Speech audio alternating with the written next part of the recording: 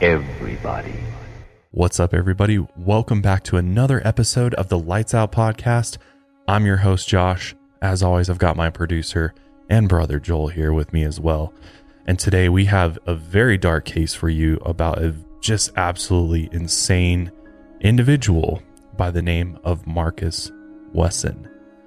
And he's a name that I did not even know about until I started digging into, some of the crazy freaks out there in the world. And until you told me about him, I had no idea who this was. And I don't think anybody really knows about him. I mean, there's not even that much information about him online or even on YouTube. I mean, this guy is just absolutely bizarre. And the story is just so dark and sinister.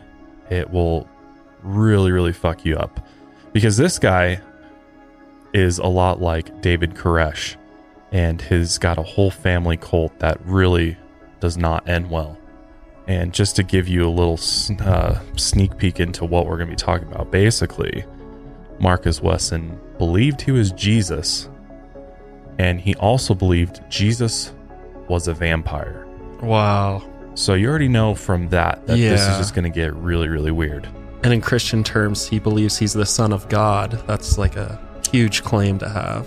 Right. Already some similarities there with David Koresh, and he actually looked up to David Koresh quite a bit, and Charles Manson. So this is another tragic story of a family cult, which we're going to be diving into today. But before we get into everything, I wanted to let everybody know that we're running a 15% off sale on our merchandise website right now, milehighmerch.com. We're trying to get rid of the remaining items that we have. And once we do, we are not restocking these. So if you want some merch, it's actually 15% off right now. So get it while it lasts. Also, this episode is brought to you by Purple, Babel, and Bartleby. And before we get into today's episode, I wanted to remind everybody that another way you can support the show, in addition to merch and supporting our sponsors, is by going to Apple Podcasts and making sure you're subscribed to the show. It really does help us out. And in the world of podcasting, Apple Podcasts and Spotify are still like the standard, for performance and things like that. So if you're not subscribed to us on Apple Podcasts or following us on Spotify yet, what the hell are you doing? Pause this episode, go do that right now. It'd really help us out. Also, make sure you're following us on social media. At Lights Out Cast. That's right. Instagram, Twitter. And follow us too. Oh, yeah. I mean, we're cool. We are. We post some cool stuff. So, I think everyone would like. Yeah, exactly. So I'm at Milehar Josh. He's at Milehar Joel, of course. Yeah, I took it from him. Of course, you followed suit with the handle, but we're brothers, It's okay. It's okay. Yeah, we are allowed to do that. So, but yeah, let's go ahead and get into this absolutely crazy and disturbing world of Marcus Wesson. So Marcus Wesson was born on August 22nd, 1946 in Kansas. And he was the oldest of 4 children to the parents of Benjamin and Carrie Wesson. And growing up, he was raised in the Seventh-day Adventist church. His mother, Carrie, was described as a religious fanatic who led daily prayer sessions and Bible studies that would last for hours at a time. And they took this so seriously that if the kids acted out, if Marcus acted out, they would proceed to whip them with an electrical cord. So right there, I mean, in so many of these cases, clearly there's some type of trauma that's happening at a very early age. Mm-hmm. And one of those forms of trauma that people undergo, and to some extent, Joel and I even feel like we underwent some trauma when it comes to spirituality. There's actually something known as spiritual trauma. Mm-hmm. And just, I think when parents punish their children and make religion, that type of thing, it not only sheds a negative light on it for you and doesn't make you want to partake in it. No. It definitely gives you a negative image, which is kind of defeating the whole purpose of religion, really, at that point. Yeah, because it was so forced upon you and I ever since I can remember as a young child, and had to abide by all those rules that came with it. If not, we were punished. There was punished, and we weren't whipped with electrical cords, thank God. But we were grounded in other ways. Yeah. So Different forms of punishment. but it's like, both of you and I can relate on that level of, there is such a thing as spiritual trauma and there's physical trauma here in the case of Marcus Wesson because he was whipped with an electrical cord. But I think one of the biggest problems with religion is when it's forced on another person. Exactly. Nobody should be forced to believe anything. We're all entitled as human beings to believe what we want to. Right. That's like our right, just human rights. Mm-hmm. That's what I believe, at least. So on top of, having a fanatical religious mother, his father was an abusive alcoholic and just really didn't have a steady job for most of his life. And on top of that, he physically and sexually abused his children. And his father, Benjamin, actually had a long-term sexual affair with his male cousin. And he ended up abandoning his family for this incestuous relationship when Marcus was just a young boy. So that right there is going to definitely have an effect on Marcus for sure. And he was gone for a whole decade before returning to the family, acting like nothing ever happened. That's just crazy to think about. Yeah, it is. I mean, your dad does all this shit to you, then takes off for 10 years to only return and be like, nothing happened. hey guys, what did I miss? Right. And you're like, dude, you've just been gone for 10 years. And I mean, at this point, I'm sure he was like, fuck this guy. Like, I don't even want him in my life. And for the worst reason, incest, right? Jesus. And this story deals a lot with incest. So just prepare yourself for that. But the family ended up relocating to California in the early 1960s. And Marcus ended up going to Fremont Junior High School. And classmates teased him for coming to school every day wearing dress pants, a jacket, and a tie, while the other students were dressed casually with jeans and t-shirts. So just another control tactic by his parents. And Marcus just kind of took that bullying. He never really picked fights with any other kids, even though this had a severe effect on him. And despite being bullying, throughout his whole adolescence, Marcus never drank, he never smoked or did drugs. I mean, clearly his mom's religious ideas had an effect on him.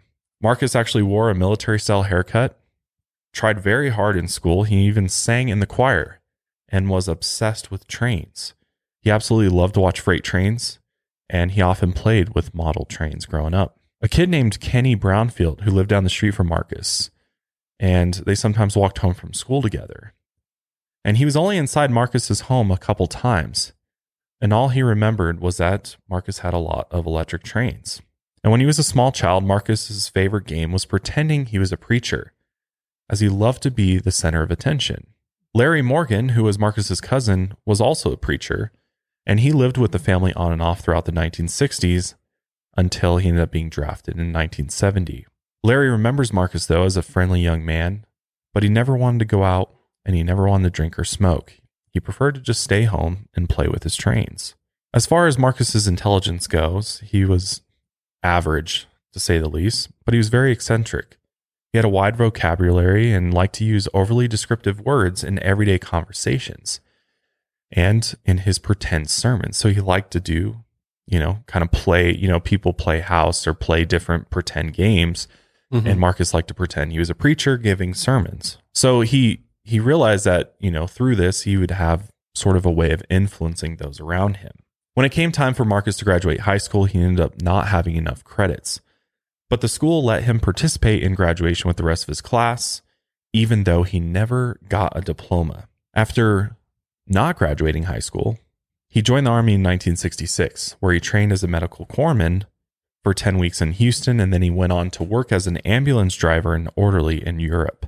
Eventually, though, in 1968, only 2 years later, he left the military with an honorable discharge and moved to San Jose, California. Once he got to San Jose, he ended up meeting a woman named Rosemary Maturina. And she was actually a married woman who was 13 years older than him. And she already had 8 kids. Rosemary had actually divorced her husband, who she claimed was abusive. And her and Marcus decided to start a relationship and moved in together. Rosemary had a house in the lower middle class area of East San Jose.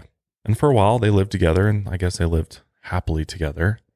And neighbors remember Marcus as, a friendly guy who spent a lot of time with Rosemary's kids. And in 1971, Rosemary gave birth to Marcus's first child, a son named Adair. And at some point, Rosemary's adult daughter, also named Rosemary, left her 7 children with her mother. She was struggling with drug addiction and told her mother she had to take care of them. So there were now 16 kids in their household. And instead of focusing on his new baby, Marcus started spending more time with Rosemary's 8-year-old daughter, Elizabeth. A few years later, Elizabeth was now 12 years old. Marcus had started molesting her. And Rosemary didn't object to this new relationship. What? Which is fucking insane. Are you fucking kidding me? As a parent, I don't know how you don't stop this immediately. Yeah. Good God. But she was okay with it and just asked that Marcus wait until Elizabeth was 15 so that she was of the legal age to consent to marry, which is just wild to even think about. Oh, yeah. And Marcus was very happy about this. So he showered Elizabeth with lots of attention. And he ended up telling her at age 15, I mean, he's quite a bit older than her at this point. He's in his mid to late 20s. But he's starting to groom her and tell her the Lord had chosen her to be his wife and that she belonged to him. And as a young, impressionable kid, that's going to have an effect on you. Definitely. That's so manipulative. Yeah. It really is. Yeah. I mean, if you haven't already figured out, he's got all the characteristics of a master manipulator. Oh, yeah. And he's already starting to use those skills on those around him, including Rosemary. And now he's starting to manipulate young Elizabeth. And it makes me wonder, at what point was Rosemary okay with that? Was it right when he brought it up, or did he have some serious convincing to get her to that point of understanding his sick mind on what he wanted? I don't know. We don't know Rosemary, but yeah, I think probably it was an overtime thing. I mean, I can't imagine most people would probably be like, what are you talking about? A straight yes to that idea. That's crazy. I think he's a master manipulator, as you'll see. And I think he really worked her into believing that this was what God wanted to do. And whenever you start throwing that around, I think things get really dangerous really quickly. When you start using divine deities and spirituality to justify actions is when things get really dangerous. And it's also convincing to the right people, right? Yeah. Depending on who you are, if somebody seems knowledgeable enough about God or spirituality, you might be inclined to believe them. Very good point there. So I think that's kind of what happened. But this is just absolutely sick and mind-blowing. Elizabeth ended up getting pregnant when she was just 14 years old. And as soon as she turned 15, Marcus and her got married. And mind you, Marcus is now 27 years old. Damn. Impregnating a 14-year-old. Oh, man. I feel so bad for her. So really, Elizabeth really never even got a chance. I mean, it seemed like she was literally set up in this type of relationship. And her mother allowed it, which is just crazy. That's like going A to Z. She didn't have time to figure out who she is and what she wants in life. Anybody that says you can consent to this at 15, that's just crazy. And I don't know for sure if that's clearly, I think, what the law was at the time. I think the law, I think at the time in San Jose was you can consent at age 15 with a parental permission. So she had to get Rosemary's permission, and clearly Rosemary said yes. So what that tells me is that Rosemary was already drinking the Kool-Aid, as they say. Right. Marcus's Kool-Aid. So he had already manipulated her. He had already started to brainwash Rosemary to allow her to give her young daughter away to him. So on their marriage certificate, Marcus and Elizabeth both listed their occupations as students. And Elizabeth ended up dropping out of school in 8th grade. Didn't even get to finish her education. 4 months after getting married, Elizabeth gave birth to Marcus's second child, Dorian. And Marcus and Elizabeth lived on one story of the house with their new baby, and Rosemary lived on the another level with her kids and Marcus's son, Adair. So this house is already insane. There's a ton of kids in it. I can't even imagine what life was actually like for these kids in this already horribly fucked up house. But Marcus and Elizabeth went on to have 4 kids by the end of the 1970s. Dorian, Adrian, Kiani, and Sabrina. And the last kid that was born in San Jose was named Alme. Marcus eventually told Rosemary him and Elizabeth were taking their kids and moving out. And he gave her a choice to let him take the van or their son, Adair. So she gave him the keys to her van.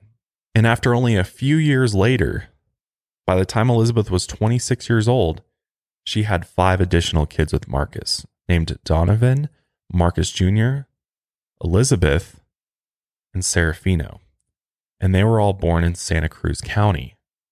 Gypsy was born in Fresno County, and Donovan actually died at 6 months old from spinal meningitis. So this is just already getting completely out of control.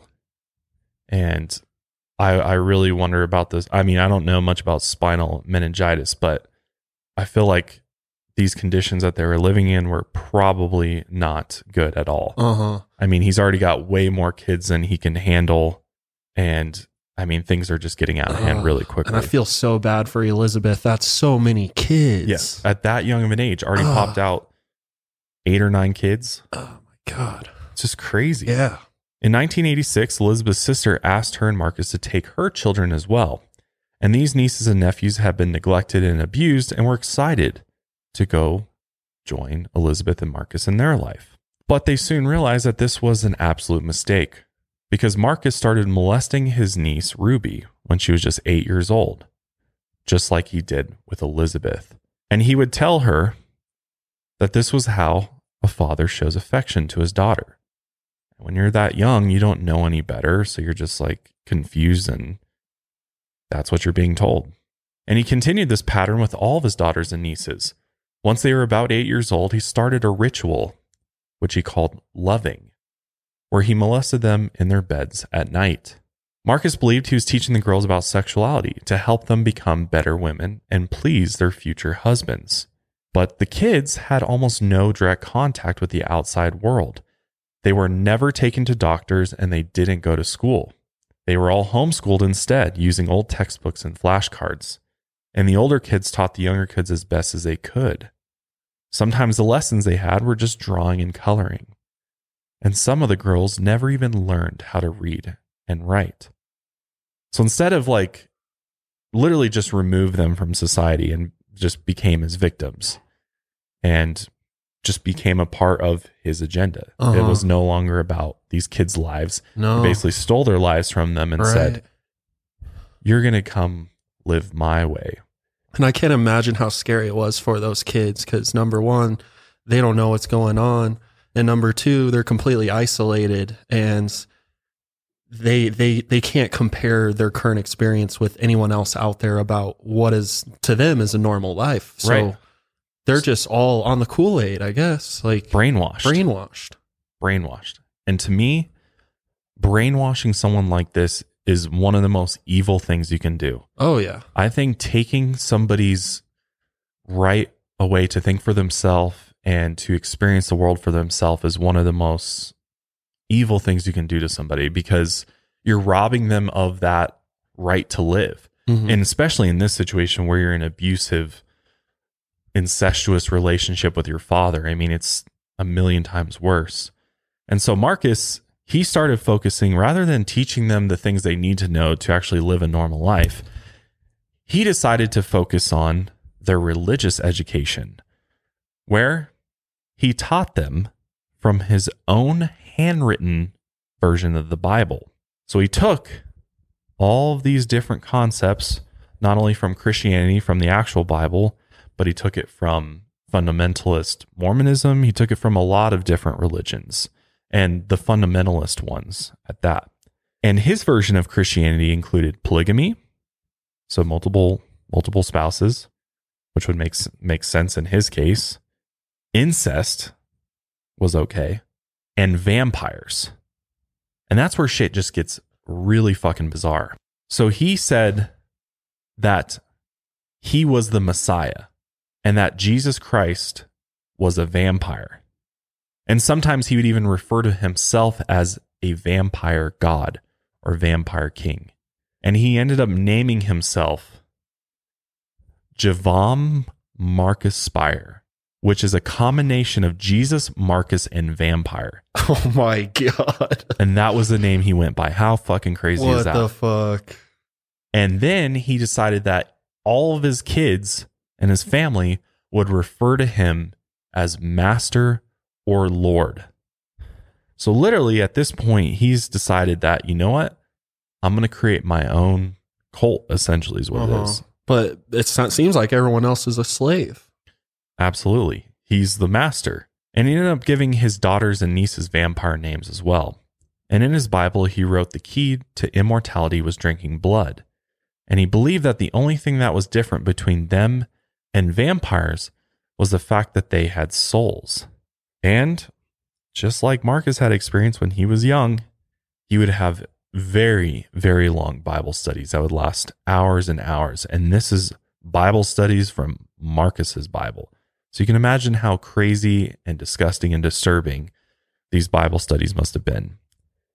And then on top of that, to really just put the icing on the cake, he would tell them that the reason why I'm teaching you all this is because Armageddon is about to go down. Of course. The end of the world is near. We've seen that with David Koresh. Boom.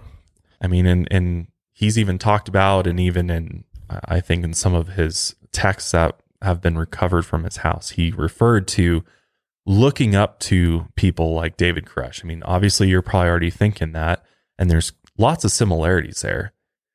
Same with, I mean, similar with Charles Manson as well. Some similarities with his ideas and thinking as well. So this was what their life consisted of. Marcus ordering them to call him Master, Lord, call him by his vampire name.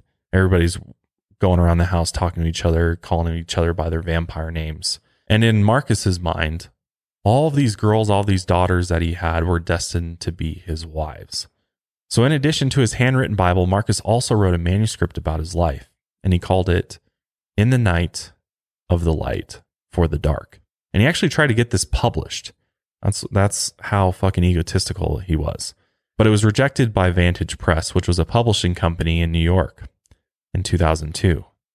Because the publisher was like, what the actual fuck is this? What are you sending me? Right? He probably just had a bunch of copy and paste going on from all these different sources.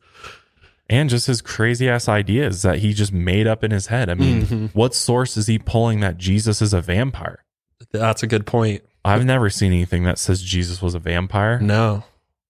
Seems like something he's creating himself. Yeah. And the reason why he kind of came up with this idea is because, you know, with Christianity, a lot of Christianity is, you know, the blood of Christ is what saved us. You know, that's like how you're saved, is like Jesus died on the cross for our sins. His blood cleanses us. Mm-hmm. So in a way, he took that whole idea and twisted it and said, you know, we're consuming the blood of Christ, so therefore we are vampires, and Jesus is a vampire. Gotcha. Which is just really fucking weird. Just shows you where his head's at. Yeah. Clearly in a really weird, dark place. But sadly, his sons and daughters and nieces and nephews and these just poor kids were consistently physically abused, as that's how he kept them in line, kept them brainwashed. Marcus would use baseball bats, electrical cords, or even his own fists, and would just beat up the kids for the smallest things. Like literally asking him a question. If he didn't like the question you asked, he'd take a baseball bat to you. Like some of his sons would literally later on say that they would literally ask him like, can I eat this? And he would say no, grab a baseball bat and wail on them. Just beat them over the back until they had welts. That's terrible. Full on welts on their bodies. And then when he wasn't using the baseball bat, he also had something else that was specifically for beating some of the younger kids and the girls, which was a stick wrapped in duct tape. And the reason he did this was because that way it wouldn't leave any obvious marks or break their bones. But still, I mean, that's going to fucking hurt extremely bad. And once, when his 1-month-old infant Jonathan was crying, Marcus beat him until his legs bled. 1-month-old infant, a tiny baby. Oh my God. And he's beating this poor kid with this stick until his legs are bleeding, which I'm like, that doesn't really fucking prevent any marks. I don't think he really cared, honestly. No. And sometimes punishments lasted for weeks. like getting hit 21 times per day for 30 days straight. Literally, he'd have like a punishment schedule. It was just like a part of their daily routine. He would come for their beating, and he asked them, he literally brainwashed them to the point where it was up to the kids to come and ask Marcus for their daily beating. Wow. So if you didn't come and ask him for your spanking, is what I think they called it. It was like their daily spanking. And they'd have one in the morning, lunch, dinner type of situation. Regardless if they're good, and even if they're bad, you shouldn't be getting beaten by any means, but what the fuck? No, it's just like, part of their daily life was to be punished. Like, so he's clearly getting satisfaction out of that. Yeah. Clearly there's physical torture is arousing to him. Could be clearly, or it gets him off in some way. But I think for him, it was just it's about control, especially like fear-based control. I mean, he's telling them that Armageddon is near. Yeah. They're scared of physical abuse. I mean, fear is, one of the best ways to control people and keep people subservient to you. And that's what he did. And since they never stayed in one place for too long and the kids were so isolated, there's no record of child and family services ever being involved with the family. Because that's what I'm thinking too. I'm like, why didn't anybody call like child protective services? Like, clearly this is a really bad situation. But he was smart, and he would move around, and they were clearly just terrified. Like, what would happen if we did, tell somebody on him? And it seems like they were so isolated that I'm assuming there were other adults around him too who might have witnessed those things, but they might have been under his power of the control, that they knew if they snitched on him or something like that, then they could probably be killed for it or something like that. So yeah, I mean, they're clearly scared to death. It's very obvious that even the older children and their teenagers are clearly able to do something if they wanted to, but they didn't. They were just so brainwashed. I mean, it's fear not of only that, but I think it's also just the brain. That's the only environment so you don't know any different. So then you're not necessarily going to do anything. I think that's what's the hardest about these types of situations, is that we all just are like, how could somebody just not realize that this is fucked up what he's doing, and go call the police, even like call 911 and be like, I'm being beaten. I can prove it. But unless you've been in an abusive relationship, there's no way to possibly understand what that's like. And I think oftentimes you're in that situation and you don't see a way out of it, because the consequences involved with ratting somebody out that's abusing you could be far worse than actually doing that. Than like putting up with it, so to speak. I mean, it's super complex. Abusive, especially physically abusive relationships are extremely complex, and there's so many factors that go into it that somebody who's never experienced that, it's just so easy to be like, they could have just called 911, picked up a phone and called 911, and this would have been all over. But he had them completely brainwashed into thinking he was literally God. He's literally Jesus. And he has this power over them, and they're subservient to him. It's really, really dangerous. And when the boys were old enough, Marcus encouraged them to go get jobs and move out on their own, because he was only really interested in the girls, and he wanted to keep them close, and obviously getting the older boys out of the way would make that easier for him. But he would actually force the girls to get jobs at fast food restaurants or hotels, and then hand over any money they made in order to support the family. So he's literally just using them as slaves to support himself, as he believed he was the head of the household and he didn't have to work and got welfare instead. And when neighbors asked about his job, he told them that God would take care of him. And when they weren't at jobs, the girls and women worked from morning to night, caring for the younger kids, cooking and cleaning. And Marcus literally made them wait on him, wash his long, thick dreadlocks, and even scratch his armpits.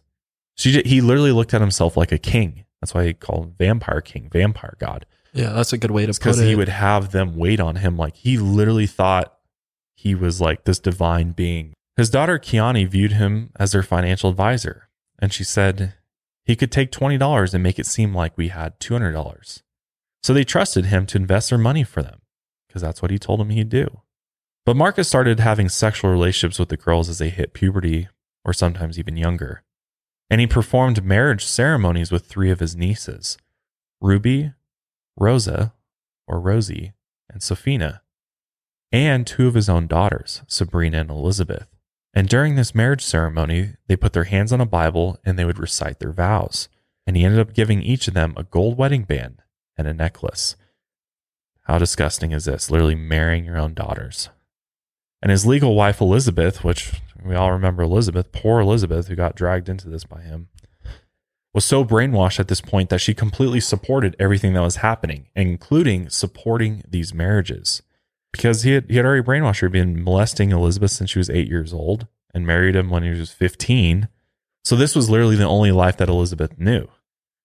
So that would make sense for why she'd go along with all of Marcus's crazy things. And Marcus, knowingly doing what he's doing, didn't take any precautions to keep the girls from getting pregnant, as he believed incest produces the seed of perfection of one's self. So literally, he was like, I have the best genes, my family has the best genetics, and I'm just literally not even understanding what, incest even is or what kinds of issues can come out of that. And instead, he was just keen on making his own offspring from his own DNA in a sense. Just completely fucked up. And when the girls got pregnant, he coached them to tell people that they were artificially inseminated, including his sons and nephews. His niece Ruby remembers the molestation starting when she was around 8 years old. And by the time she was 13, she was excited to marry her uncle, believing that she was one of his chosen wives, because that's what she's been told since she was a kid. So as a kid, you're like, yeah, that's what I want. That sounds good. Because that's all you know. And that's what he's been pumping you up for. And Marcus ended up telling her, God wants man to have more than one wife. And God's people are becoming extinct. We need to preserve God's children. We need to have more children for the Lord. So she soon got pregnant and had a baby boy named Aviv. And at some point she ran away, but Elizabeth found her and talked her into coming back to take care of her son. Because you can probably imagine how crazy that experience must have been for her to have a son with him. Oh, definitely. And Marcus became concerned that the boys would be sexually attracted to the girls. So he started separating them, forbidding any contact between the two genders in the family. At this point, it's extremely clear that what he's literally created is a family cult.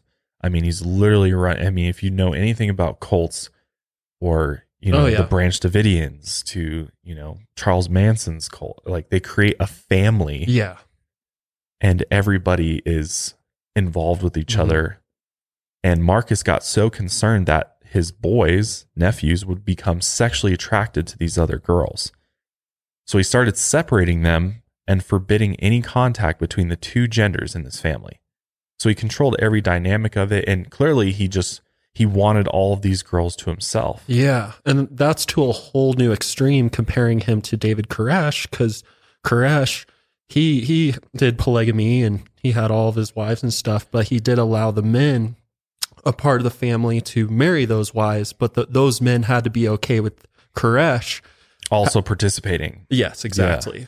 So this was like Marcus in this case is like, no, they're all to myself. Like, yeah. And again, let's remember this is all family. So this is all incest. There is no, with the Branch Davidians, you at least have different families, bloodlines and genetics going on here, but this is purely one family that's so all true. Having babies together. It's just a really sick situation. At some point, Marcus's son Alme wanted to date Elizabeth's niece by marriage. So Marcus wrote a 14-page proclamation called the House of Elizabeth that officially ordered his sons and nephews to stay away from Elizabeth's niece and all the girls and women from then on. He told Alme that if they didn't back off, Marcus would ask God to remove the offending entity. And then he told him, get a life, find your own women as God has commanded, because he literally just wanted to control all the women. But as the head of the household and the king of this incest, Marcus, of course, ate better than everybody else. He would eat fast food, cookies, and other junk food. And he's a pretty thick individual. The kids, on the other hand, would have to rummage through dumpsters looking for scraps. And at some point, he even put the family on a sugar-free diet and only let them eat pinto beans, stale bread, and vegetables and fruit found in the trash. Some of his kids remember Marcus always having money. Others remember long days searching for aluminum cans on the beach to trade in for some change, because Marcus took everything from them. He took all the food. He took all the money from them, even though the kids are literally making it, and gave it to him. He's literally this dictator, this king that is using and abusing his family for his own gain. Uh-huh. I mean, it doesn't get much more fucked up than that. But the family did seem to have at least a few good times. When they traveled, Marcus played mixtapes of electronic music, rock hits, and Latin music as well. In December, they celebrated the 12 days of Christmas with special food where they actually got to eat spaghetti, lobster, and gingerbread cookies.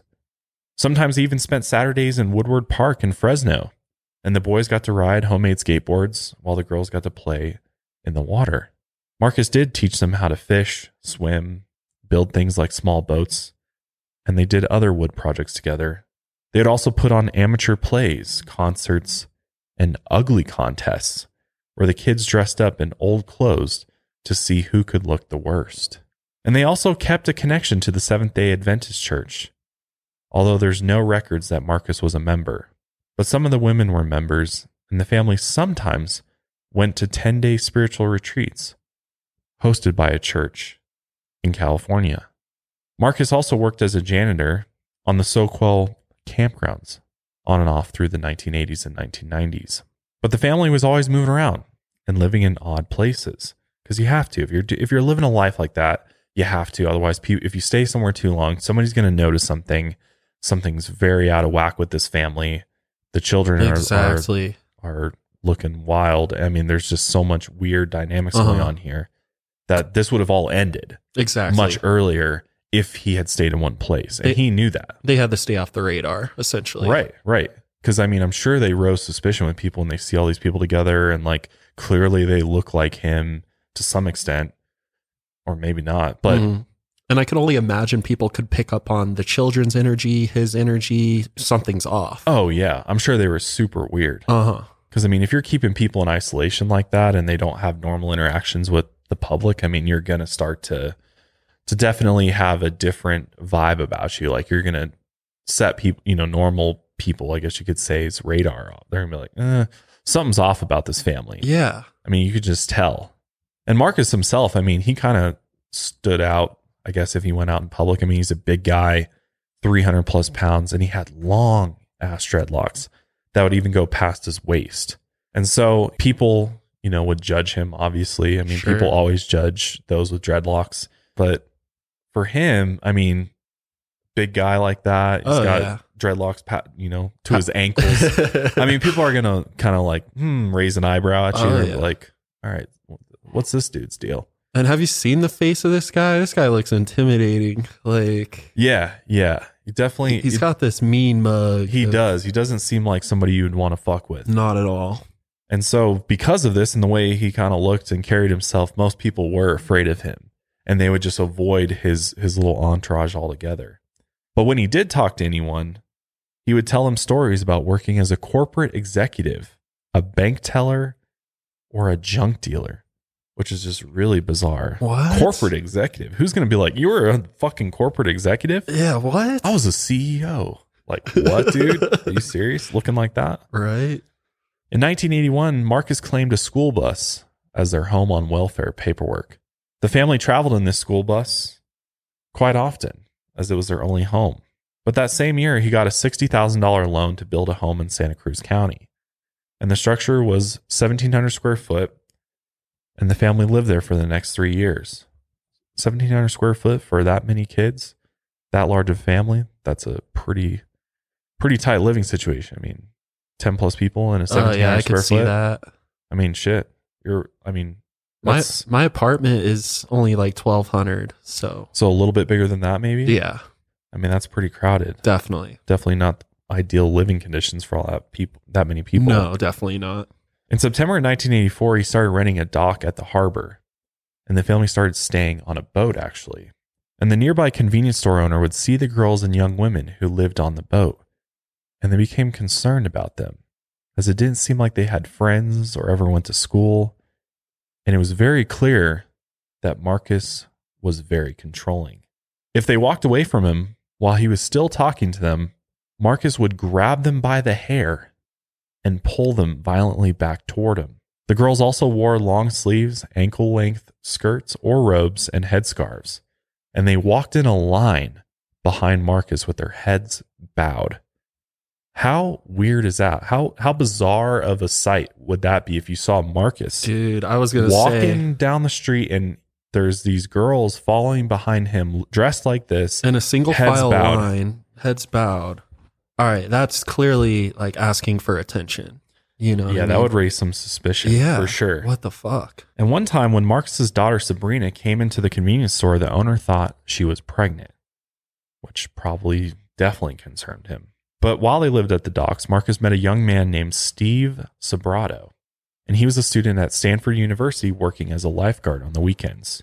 Marcus told Steve that he had given up his corporate job as this executive to raise his family, and he was charming, and the kids were quiet and polite. Sometimes when Steve stayed the night on the family's boat, in the morning, he would have to help them get water out of the boat. Because this was a 26-foot sailboat that was clearly old. Yeah. And he had a few leaks. Yeah, clearly. That he bought in 1987. And he bought it from a man named Kenneth Nelson. And when he bought it, he actually told Kenneth the boat was for him, his wife, and 9 children to live on. And he paid $14,000 for it using traveler's checks and money orders. And this purchase got him in trouble, actually, with the welfare department. And Marcus actually called the office multiple times saying he was the actor Richard Widmark and told them Marcus Wesson didn't own the boat. Meanwhile, he told his welfare caseworker he needed the boat so his family could use the bathrooms and shower at the harbor, which when they checked with the harbor master, thought this was absolutely ridiculous that this whole family stayed on this tiny sailboat together. Imagine these poor kids' lives, man. I mean, this is just like absolute hell that you're living on. I can't even imagine 9 kids on a tiny sailboat together. That's like torture. With Marcus? Yeah. Jesus. And what's there to do on a tiny sailboat? I mean, these kids got to be bored out of their minds, man. Like, and terrified. On top of that. Yeah. How trapped and hopeless you'd feel. It'd be hard to even like want to live, honestly. Yeah. Harbor officials ended up passing a law limiting how many people could live on a boat. And Marcus believed the harbor officials and the welfare department were, of course, working together in a conspiracy against him. So he wrote a letter to the court addressed to Servant of the Law.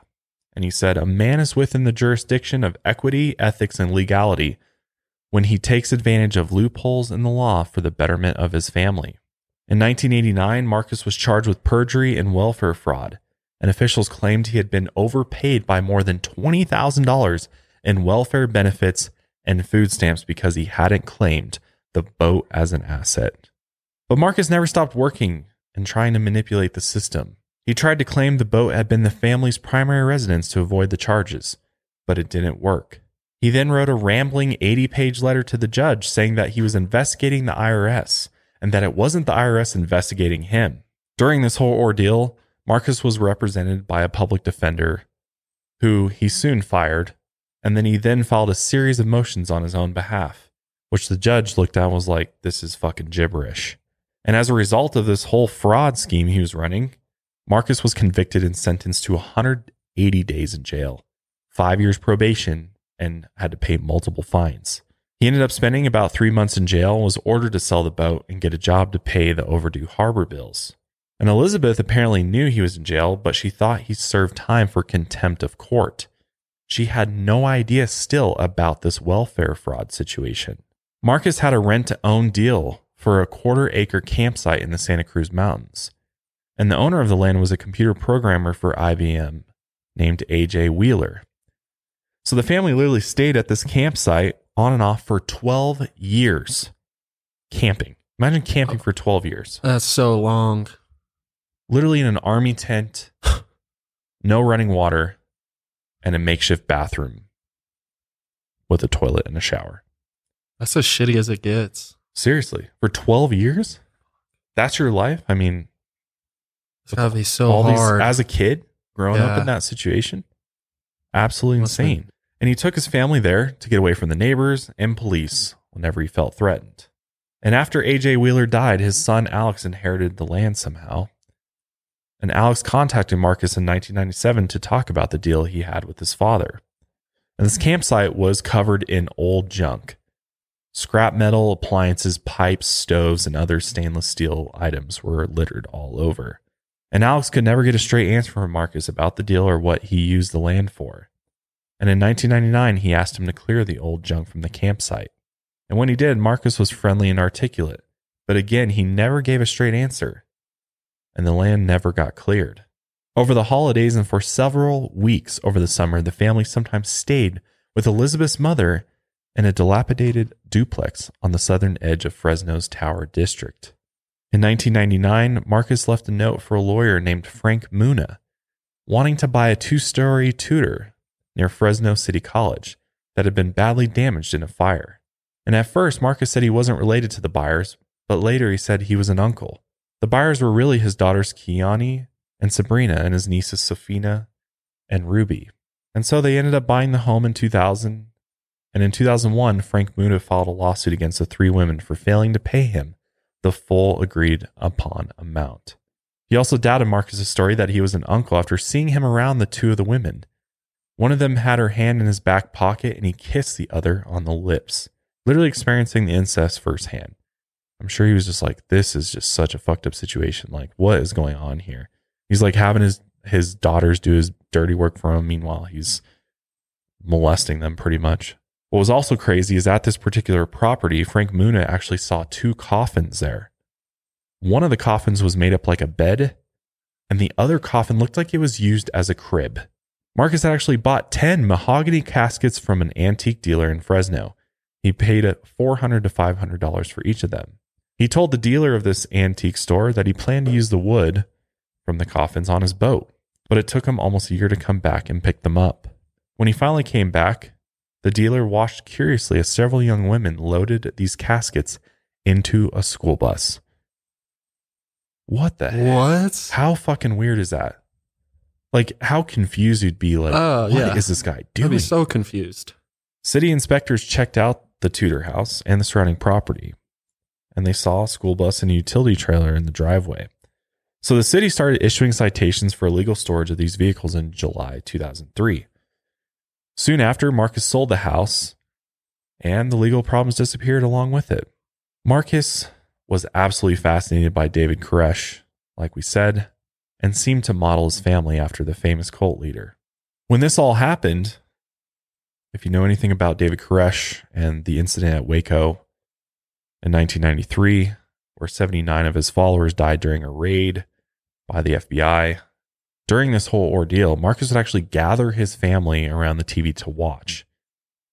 And he really thought David Koresh was like doing it right, was living life like he wanted to live. And while they were watching this whole siege going down, Marcus was telling his family that this is how the world is attacking God's people. This man is just like me.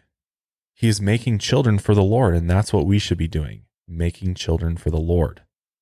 So after this whole incident at Waco went down, he renewed his focus on having as many children as possible with his daughters and nieces so that he would be given a greater eternal reward by God. And to make sure the government could never take his children away from him, he set up a suicide pact. If anyone ever tried to split up the family, the mothers would each kill their own children and then themselves. Marcus told his niece Rosa and his daughter Sabrina they were strong soldiers. That's real nice. It was their job to make sure every family member was killed if anyone tried to separate them. He also told them to hunt down and kill any family members who betrayed him. He would ask them more often than not, if the time comes, are you ready? Marcus even started holding monthly family meetings to go over this plan and make sure everyone knew their place. In September of 2003, the family moved to 761 Hammond Avenue in Fresno, California. And this was a 1,000 square foot, 1-story structure about a mile away from Roding Park. It was actually originally an office building.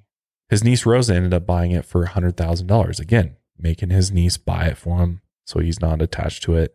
Marcus's other nieces, Ruby and Safina, had left the family at that point, and they wanted to bring their sons, Jonathan and Aviv, with them. But Marcus refused to let them take the kids until they were older, at least 7 or 8 years old. The women agreed and took off. Knowing the boys didn't get nearly as much abuse as the girls, they thought the boys would be safe with Marcus for a little while, until they could come back and get them.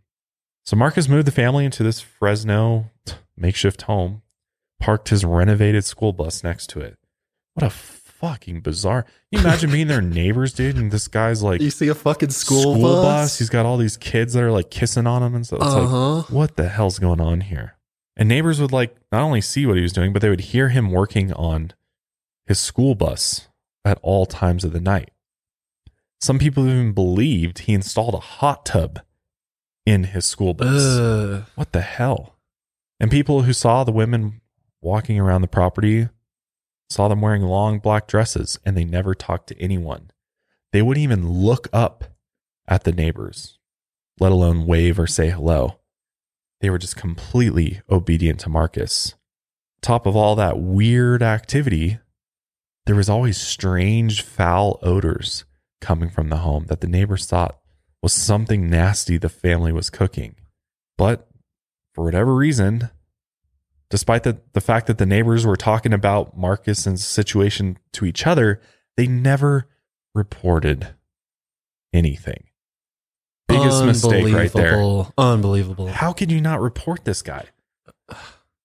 At least for a noise complaint, he's out there banging on his school bus at night. Like, seriously. Come on. It just, if this doesn't teach you anything, it should teach you that if you see something weird, say something about it. Definitely. I've done this in my life. I've seen sketchy shit going on in my neighborhood that I was like, questionable about what they're doing. Sure. Could they be doing something illegal? Yes. Do I know for sure? No. But you know what? You can always have the police go check it out. They will always go check it out at least, and if they're not doing anything wrong, then whatever. They go about their business. Exactly. At least you had it checked out. Right. And the fact that the neighbors never did this with Marcus I just can't believe it because they might have been able to shut this down a long time. Oh, yeah. A lot earlier than it did. It's also interesting too that people that have reported having encounters with Marcus Wesson throughout the years always reported that the dude just stank. He was nasty, honestly, it could have just been Marcus that was stinking up the whole block. You think Pazuzu Algarad stinky bad? Yes, definitely. They're camping for 12 years. They're living out of a school bus. They're living out of a makeshift house out of an old office building. They never had access to showers and stuff. But remember, Pazuzu did shit on the floor. That's true. Pazuzu probably still holds the record for nastiest motherfucker. Nastiest, yeah. Yeah. But still, that's dead shit everywhere. Yeah. That's bad. Yeah. Ugh. And again, there's fucking children in this situation too. They're living in this filth. But officials claim the family was violating the city code, as this building was still zoned for commercial use and the school bus was allowed to be parked in a residential area. So city inspectors came by and issued a citation and ordered the family to either leave or get a special permit to live on the property. And their deadline was March 12th, 2004.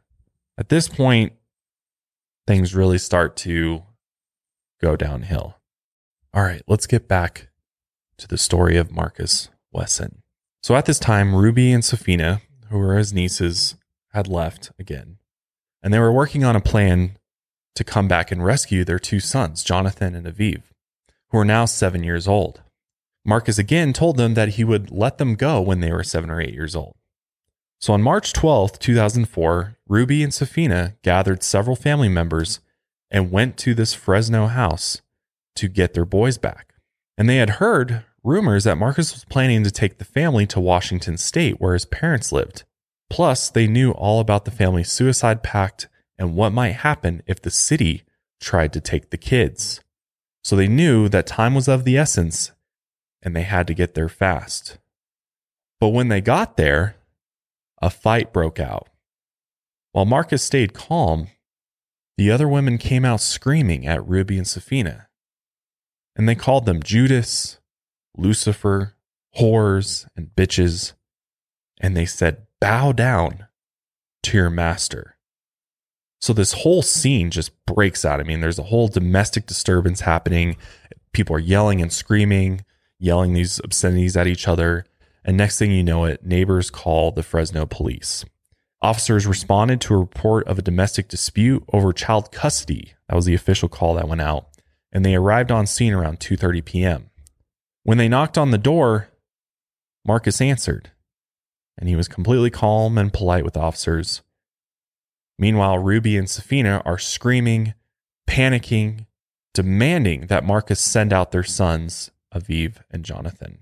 Marcus agreed to let the officers take the boys, but he said he wanted to let them pack their things up first and say goodbye.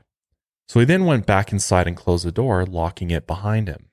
Inside the house, Marcus quietly rounded everyone up and led them to the back bedroom. His wife Elizabeth was still inside with their oldest daughter Kiani, their 25-year-old daughter Sabrina, and their 17-year-old daughter Elizabeth. Kiani had her 2 kids, 8-year-old Isabel and 13-month-old Jeva, and Sabrina had her son, 18-month-old Marshy. Marcus's niece Rosa was inside with her 4-year-old son Ethan and 1-year-old daughter Sedona. Aviv and Jonathan, whose mothers were just outside, were also led into the bedroom. Elizabeth, Kiani, and Rosa, however, did not enter the bedroom. The only adult who went in, other than Marcus, was Sabrina.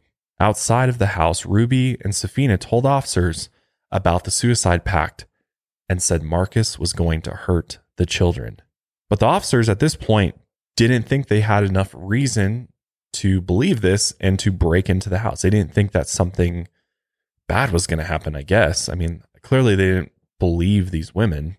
The officers even called the city attorney, but were told that they had no legal right to enter. Meanwhile, Marcus's niece Rose and his wife Elizabeth ran out of the house, leaving their children in the back bedroom with Marcus.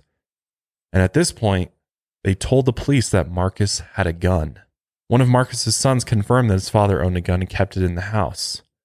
Kiani stayed in the house while Marcus and Sabrina had all the children in the back bedroom, including her kids. At this point, they believe they have a barricaded situation where or a hostage situation, really. Marcus has got a gun. He's holding them hostage in this bedroom. So instead of the police entering at that point, they call for backup. And that's when the SWAT team arrived and started taking positions around the house. And obviously, you bring the SWAT team into the neighborhood. This is going to obviously have everybody in the neighborhood wondering what's going on. Oh, yeah. Because most of the time they'll bring the chopper gunner or the helicopter, you know? Yeah, I mean, they're bringing the big guns in at this point. So all the neighbors are gathered around the house watching to see what happens next. And that's when they heard gunshots and a woman screaming. But none of the officers on the scene said they reported hearing gunshots. So they didn't break into the house. But then literally moments later, 57-year-old Marcus Wesson walked calmly out of the house, covered in blood, and surrendered to police. Which I'm just like, what? How does this even make sense? How does everybody else hear gunshots and the police doesn't hear gunshots? Yeah. This doesn't make any sense at all. And Marcus is covered in blood. How do they not? Like, there's children in there. The guy's got a gun. Why wouldn't... I just don't understand why they didn't do anything. They could have done something to get Marcus away from the children or try to like talk to him. Like they didn't do anything. They just posted up outside. Oh man. One of those situations where it could have been handled differently on the law enforcement side. Just the response was clearly not the right move. At that point, Marcus was arrested on suspicion of homicide, and he was such a big guy that they had to put 3 sets of handcuffs on him even just to get him handcuffed. But he was completely calm, completely cooperative, never fought back. And they set his bail at $9 million.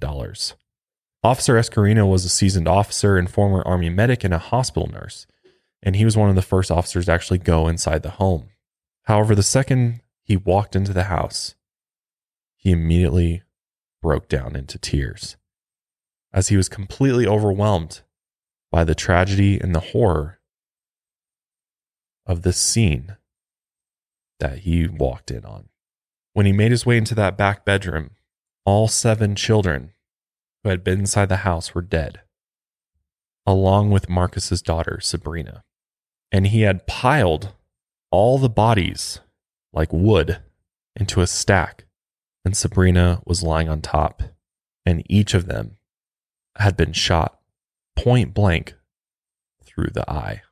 And as you can imagine, I mean, this was an extremely gruesome scene. There's just blood everywhere.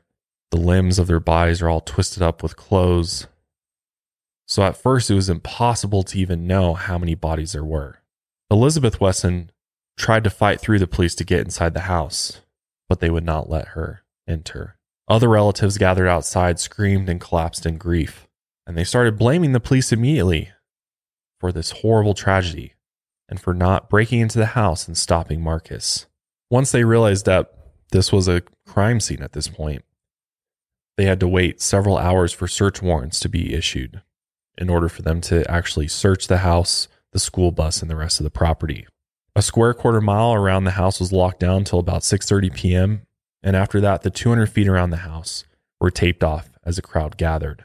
It was after 9 p.m. before investigators could start the search and collect evidence. At about 10:30 p.m., the coroner started removing bodies in white body bags. Some were so tiny, officials cradled them in their arms, and it took over 3 hours to remove them all. Just before 11:30 p.m., Mayor Alan Autry arrived on the scene to talk to reporters. He said they had the perpetrator in custody, and all they could do now was mourn. Investigators worked throughout the night processing the crime scene and gathering evidence. Police Chief Jerry Dyer started putting the pieces together. He realized there was polygamy, incest, and ritualistic killings, and he began to suspect Marcus Wesson was a leader of a cult, clearly. The police chief actually went on the Today Show that morning at 4:30 to talk about the case, and it was a hard decision to make. Word of the murders was spreading quickly in the media, and he wanted to make sure everyone knew this tragedy was not normal in Fresno. That night, 6 police chaplains were called to the scene to comfort officers as they collected evidence. So I was like, the hell, they could have literally prevented this. Early the next day, investigators were seen removing 10 caskets from the front room of the house. They were actually lining the walls and stacked on top of one another. And they were larger than standard caskets and made of hand-carved mahogany wood. After processing this horrific crime scene, several officers had to take leaves of absence, and many had to consult therapists. Investigators started questioning the surviving family members. 2 of his sons actually said Marcus was a good dad and that he wasn't a cult leader, and that they were just raised as Seventh-day Adventists. But as soon as that was said, the church was quick to disassociate from this whole thing, even releasing a statement that said Marcus had never been a member, although his parents and a few relatives were. His youngest son, Serafino, said seeing his father in handcuffs broke his heart, and he called him a mighty lion and a king. A man named Mike said he was Marcus's brother-in-law, and he told investigators that he thought he was God, and that's how he ruled his family. His daughter Kiani, who was inside the house when the murders took place, and his niece Rosa refused to say they had been raped by Marcus. Kiani said whatever happened in the home was by agreement and talk. It was totally by choice. We had a democratic family. And Rosa said there was never any rape, nothing forcible. They also told investigators that Ruby and Safina had come for their sons and had agreed to be surrogates for Marcus and had no right to take the boys. So what a confusing situation this is. I mean, just to try to figure out who's lying, who's telling the truth. I mean, the detectives were like, what is this fucking family? This is just so bizarre. So they tried piecing together all the information they had from all the family members. But they realized that Marcus had fathered up to 18 children with 7 women, which many of these women were actually his daughters and nieces. And they ended up using DNA to identify all of the 9 victims. And what they found is that all of them were fathered by Marcus. The 9 victims included Sabrina, who was the 25-year-old daughter of Marcus and daughter of Elizabeth, his wife. Marshy, the 18-month-old son of Sabrina, who was the grandson of Marcus's. Elizabeth, who was the 17-year-old daughter of Marcus and his wife, Elizabeth. 8-year-old Illabel and 13-month-old Java. Children of Kiani and children and grandchildren of Marcus. 4-year-old Ethan and 1-year-old Sedona, who are children of Rosa, were also children of Marcus, and a nephew and niece of Marcus.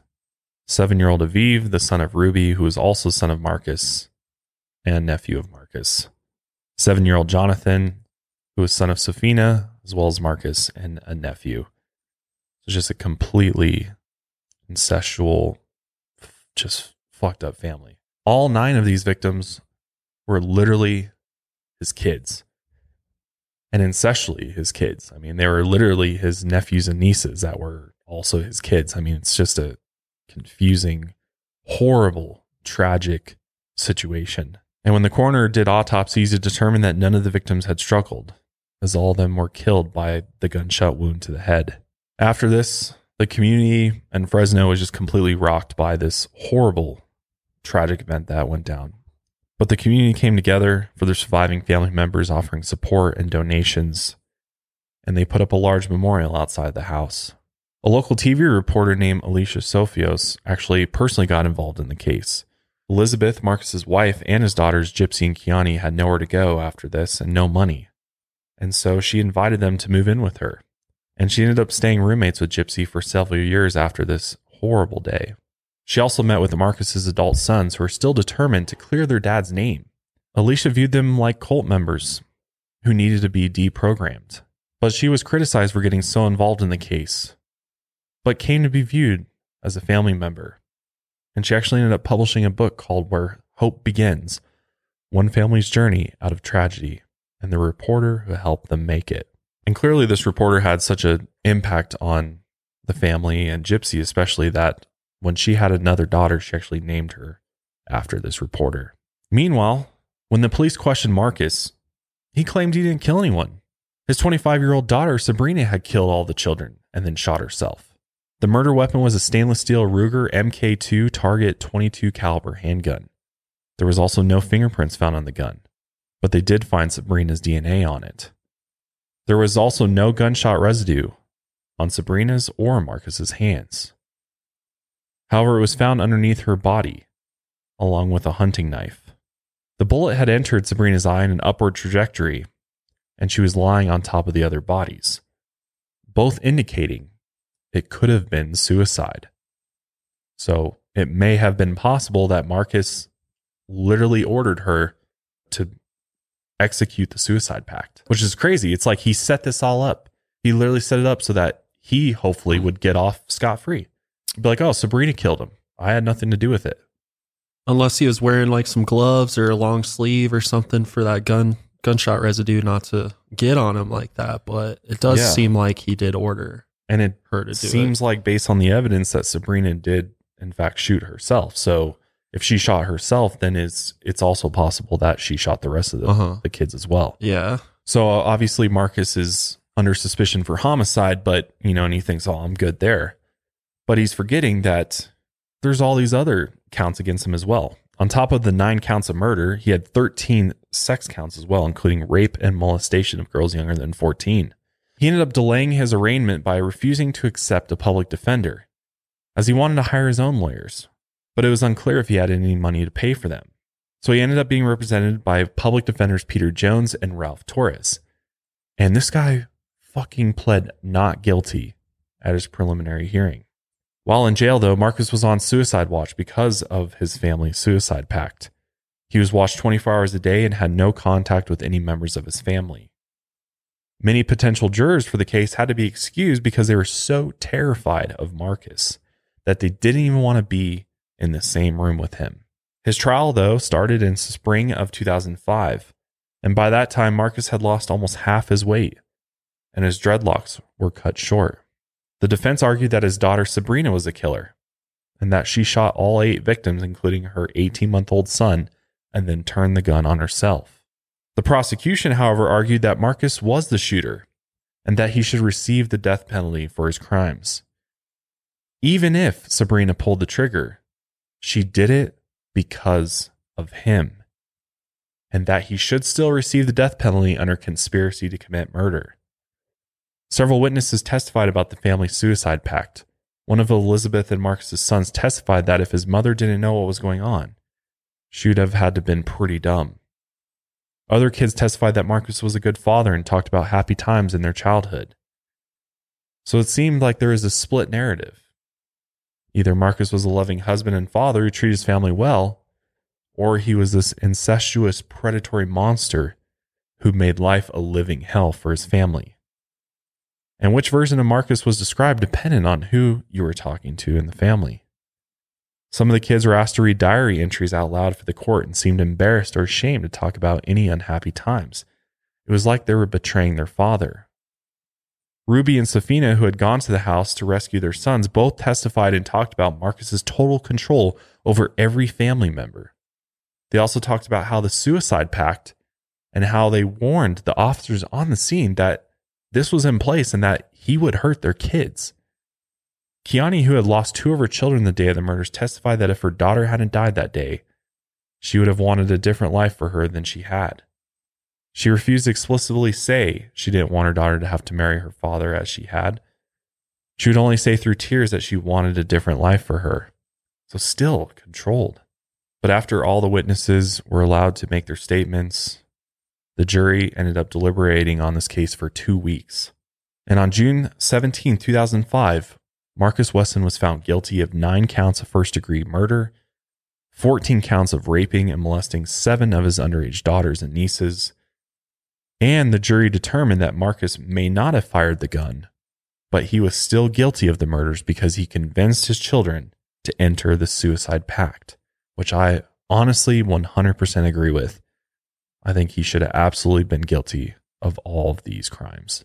And as a result, he was sentenced to 102 years for the rape and molestation charges, and he received the death penalty for the 9 murders. Marcus Wesson should have been executed by now. However, California Governor Gavin Newsom signed a new bill that changes the death penalty in 2019. So basically, Marcus Wesson will never be executed as it was originally planned, and he will live out the rest of his days in prison on death row in San Quentin. And that's just so frustrating to hear because I've seen a lot of lockup and lockdown, like prison documentaries with death row. And believe it or not, inmates who are on death row do get treated better than inmates who are in general population and solitary confinement. Because there's this whole mindset that you're going to be executed, so we'll give you a little bit. They have certain luxuries a lot of the other inmate population don't have. So the fact that he's going to remain on death row, he's technically living better than any other inmate there. How crazy is that? Just pisses me off. Especially at San Quentin. Yeah. Because if you know what goes on in San Quentin, General Pop, you don't want to be in General Pop at San Quentin. That's just floor after floor after floor of just bars and bars and bars. Animal cages. Yeah. Treated like an animal versus if you're on death row, you're going to get better treatment, probably better food, better accommodations. Right. So this monster is literally living out the rest of his life in the best way possible. Makes me so mad. Yeah. And he's 74 years old now. And what's crazy, we still don't even know the true motive behind, really his beliefs in the suicide pact. Like, what was that even about? Like, if you want to know what I think the reason why he murdered them was because he knew that they would be, I think he set this whole thing up. I don't even think he truly believed all these things. I think he used it as a tool to manipulate and control. Yeah, definitely. In order to get what he wanted. And clearly, he's a pedophile. Yeah. Clearly, he was fulfilling sexual fantasies that are disgusting, sick, and disturbing that he's thought about his entire life. And he used religion and, I'm the vampire king in order to control those around him. And once he realized he could do that, he got to live exactly the life he wanted to live. Mm-hmm. And I think that was the motive. Yeah. And I think the suicide pact, part of that could be he knew all those terrible things he did to his children and his family, that if before he gets caught, the more he can eliminate of the mess he's made, maybe the better it'd go for him in trial. I don't know if that's what he was thinking, but I mean, it would make sense because if all those children were still alive today, then they would have all testified against him. I would think that's what I think. It would have changed the whole. He probably would have been put to death immediately or something. You know. Well, I mean, as we both know, like it takes a long time for execution, I know. especially in California. Years. I mean, years. they haven't had a execution for a long time in California, so really, he kind of got off in a way. You know, like He did. He really did. He like did. he's not facing the punishment that Not he at all. should. No. For all the, I mean, he literally stole the lives of. Yeah. You know, not only did he murder 9 people, but he also stole the lives did of steal. everyone in his family. Because now they don't have their kids, they don't have their loved ones, and now he's just kind of living out the rest of his days. Right. And what's crazy is that there's many surviving family members that are actually still supporting him, even after this guilty verdict, which is crazy. That's so crazy. I mean, he literally, it's just wild that he literally got away with, you know, not taking responsibility for the murders, even though they charged him with the murders. You know, he was kind of smart in the sense that he pawned that off on Sabrina and made her do his dirty work for him. Because he set this up the whole time. He did. He knew, like you said, that they would come out and say all this shit about him, and he may have gone down harder somehow if they were alive and got to tell their stories and stuff later on. And so he said, you know what, I'll make a suicide pact, and because I got everybody brainwashed, they'll follow what I say and kill them for me. And it seems the brainwashing is so strong that family members can still speak like good things about him or something. Yeah. I don't understand Clearly he really did have everybody brainwashed.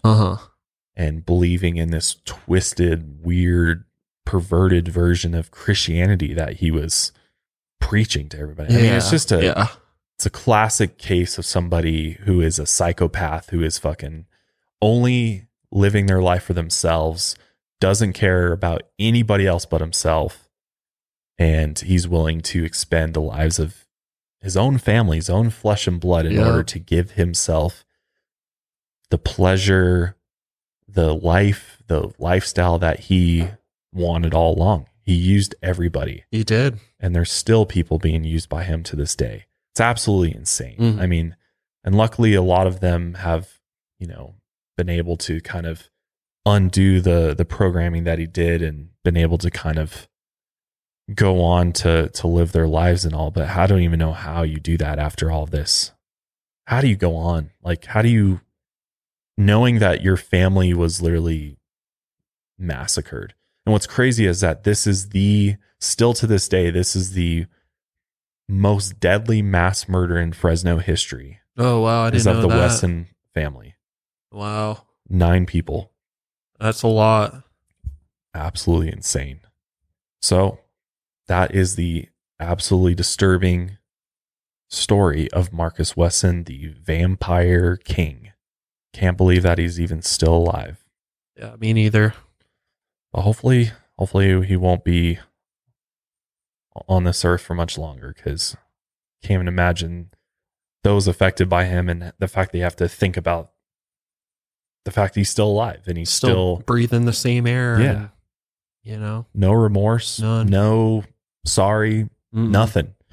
Thinks he's probably still thinks he's God, still thinks he's Jesus. I can see that. Just an individual that should not be here. But with that, we'll go ahead and wrap up today's episode there. Hopefully this was as interesting to you as it was to us. I mean, this is a wild story. Definitely. Marcus Wesson, man. Thanks again for joining us for another episode of the Lights Out Podcast. We will see you guys next time. But until then, lights out, everybody.